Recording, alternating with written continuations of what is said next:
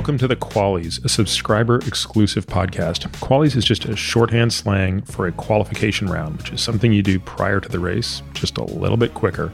The Qualys podcast features episodes that are short, we're hoping for less than 10 minutes each, which highlight the best questions, topics, tactics, etc. discussed on previous episodes of The Drive. We recognize many of you as new listeners to the podcast may not have the time to go back and listen to every episode, and those of you who have already listened may have forgotten. So the new episodes of the Qualys are going to be released Tuesday through Friday, and they're going to be published exclusively on our private subscriber-only podcast feed. Now, occasionally, we're going to release Qualy episodes in the main feed, which is what you're about to hear now. If you enjoy these episodes, and if you're interested in hearing more, as well as receiving all of the other subscriber-exclusive content, which is growing by the month, you can visit us at peterattiamd.com/subscribe. So without further delay, I hope you enjoy today's Qualy. Earlier, you spoke about sort of 8 or 9 central tenets of aging. We've covered some of them, but I'm guessing that your book is going to go into this in greater detail, but can you rehash what you, or at least as many of those as you're going to recall on the spot? Not to put you on the spot, that's a long list. Yeah, sure. There's epigenetic change, there's cell-to-cell communication and inflammation. There's senolytics, so senescent cells build up. Mm-hmm. There's protein misfolding, there's telomere loss and genomic instability. There's metabolic changes, so AMP kinase and metformin would address that. And then there's responses to amino acids and other nutrient inputs. And those collectively go awry during aging. But what causes all of those to happen? That's something that we've been working on for quite a while. And you think those are more coupled than they are uncoupled, those pathways? Or do you think that, there are clearly situations in which external stressors can perturb more than one of those, but like senescence seems somewhat uncoupled from nutrient sensing, doesn't it? It may, but and I'm not asking that rhetorically, like I just don't know. Well, the answer is we think that we've found an explanation for all of these things to happen. A unifying theory? Right. So I've kept it close to my vest for a number of years, but it actually goes all the way back to the sirtuin story in yeast.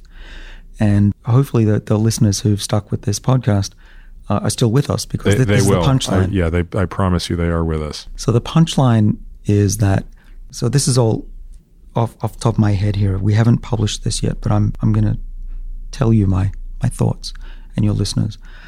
So the genome is digital information. It's very easy to preserve. It's the reason we went from analog to digital in the 2000s. DNA is 4 letters. It's digital. It's easy to replicate. It's easy to store. You can boil it. It's very robust. And so what we've actually come to discover is that the genome is fairly intact in old people and old animals. We've sequenced the genomes of lots of old mice, and all the genes are still largely intact. So what's going wrong? Well, the other part of information that you inherit from your parents is the epigenetic information. Okay, and I use that term loosely, but basically it means what's the pattern of gene expression, which genes are turned on and off at which time.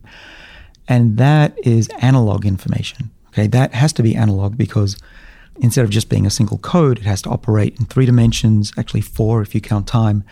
And so that's an analog system, and it's constantly adapting to what we eat, what we drink, if we run, when we sleep. And you have to turn genes on and off all the time. But that pattern of gene expression that's set down when we're young, because it's analog information doesn't last very long. Anyone who's had a record player or magnetic tape knows that these things don't last. And that's the problem, I think, with aging, is that we don't lose the digital information.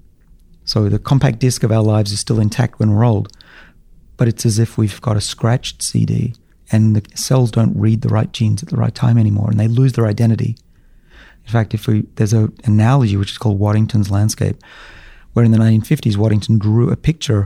It's a beautiful picture of some hills. It's a mountainscape, and cells actually roll down the mountainscape and land in different valleys down below. And that's before he had access to the genome, that was his way of saying this is how cells know what they are. They land in these valleys and they stay there.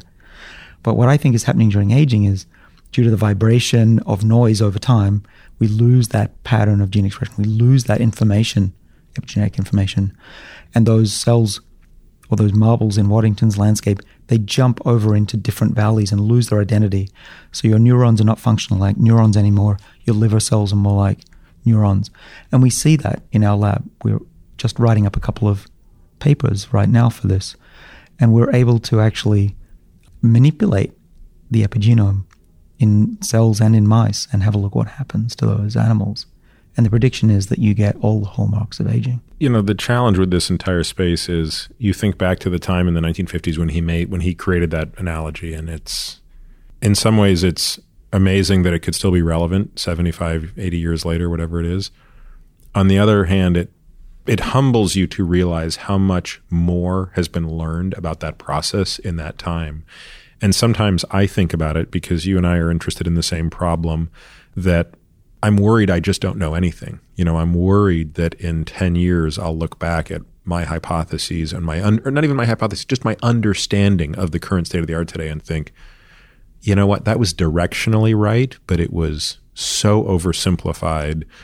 And oh my goodness, like, you know, so it's sort of like we're back in this problem of time. Like we're going to run out of time. And I mean, how confident are you that because you and I are almost the same age, like how confident are you that in our lifetime we will see step function changes in human longevity? And to put this in context, there really hasn't been a step function change in human longevity probably since the introduction of sanitation. I mean, everything has been quite incremental. Maybe antibiotics, vaccinations, antibiotics have probably been the last step function change. Will we see one in our lifetime? How confident are you? I'm getting more and more confident. Honestly, when I started in this field, I thought we'd probably not see the type of technologies that I'm seeing now. It's making my head spin, not just in the technologies, but also the investment and the number of people working on this now. This was the back order of biology when we started. And there's been some new results, which I'll just hint upon because we haven't published and it's very early. But I've seen, it sounds like a scene out of Blade Runner, but I've seen things you wouldn't believe. No, it's maybe not that dramatic, but let me go back to the compact disc analogy. You've got the scratched CD. How do you find the polish? What is that? Let's go back to the yeast analogy. What causes those scratches? Why do you get loss of gene regulation? Anyone who was paying attention earlier on in this conversation will remember that these DNA breaks in the chromosome, broken chromosomes, distract the SIR complex and they move away and you get the expression of genes that have no right being on. Because the sirtuins have lost, they're distracted from the deactivation function and they're dealing with the repair function. Exactly. So using that, what we've got a lot of evidence for now is that something very similar, if not essentially identical in principle, happens in mammals as we age. And what that means is that insults to the genome, and one of the major insults is a double-strand break, but there are probably others, cause these proteins, sirtuins and other factors, I'm not saying only sirtuins, but factors that control gene expression, silencing and other things, have a dual role, we know, in DNA repair and other things, such as responding to stresses, heat, whatever. But this is the cell's way of coordinating gene expression changes, hunkering down during times of adversity, and going off to repair the system, which in this case we study DNA breaks. And that's a beautiful system when you're young. It works great. You get exposed to cosmic rays or you go out in the sun, you got lots of DNA breaks. Eventually, these proteins will go repair those breaks and then go back to where they came from to settle down the response, to turn off the inflammation, to turn off the DNA repair when it's not needed. But the problem we think is it's antagonistic pleiotropy. Okay, so Peter Medawar and the other brilliant scientists in the 50s speculated, I think correctly, is that things that are really good for you when you're young come back to bite you in the ass when you're older. And I think that's what's happening here, is that this response to these stresses, like a break, end up not just distracting these proteins, but end up disrupting the actual structure of our chromatin.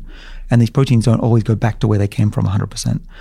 Do that for 70 or 80 years, and it's not surprising that the genes that were once perfectly programmed and turned on at the right time lose their ability to do that. And we've got remnants of that program when we're 70 and 80. But what's exciting is that information is still there to be accessed. The question is, how do you get the cells to remember to access at the right time? What's that polish? And I think we're pretty close to finding that. I hope you enjoyed today's Qualy. Now sit tight for that legal disclaimer. This podcast is for general informational purposes only and does not constitute the practice of medicine, nursing, or other professional healthcare services, including the giving of medical advice. And note, no doctor-patient relationship is formed. The use of this information and the materials linked to the podcast is at the user's own risk. The content of this podcast is not intended to be a substitute for professional medical advice, diagnoses, or treatment.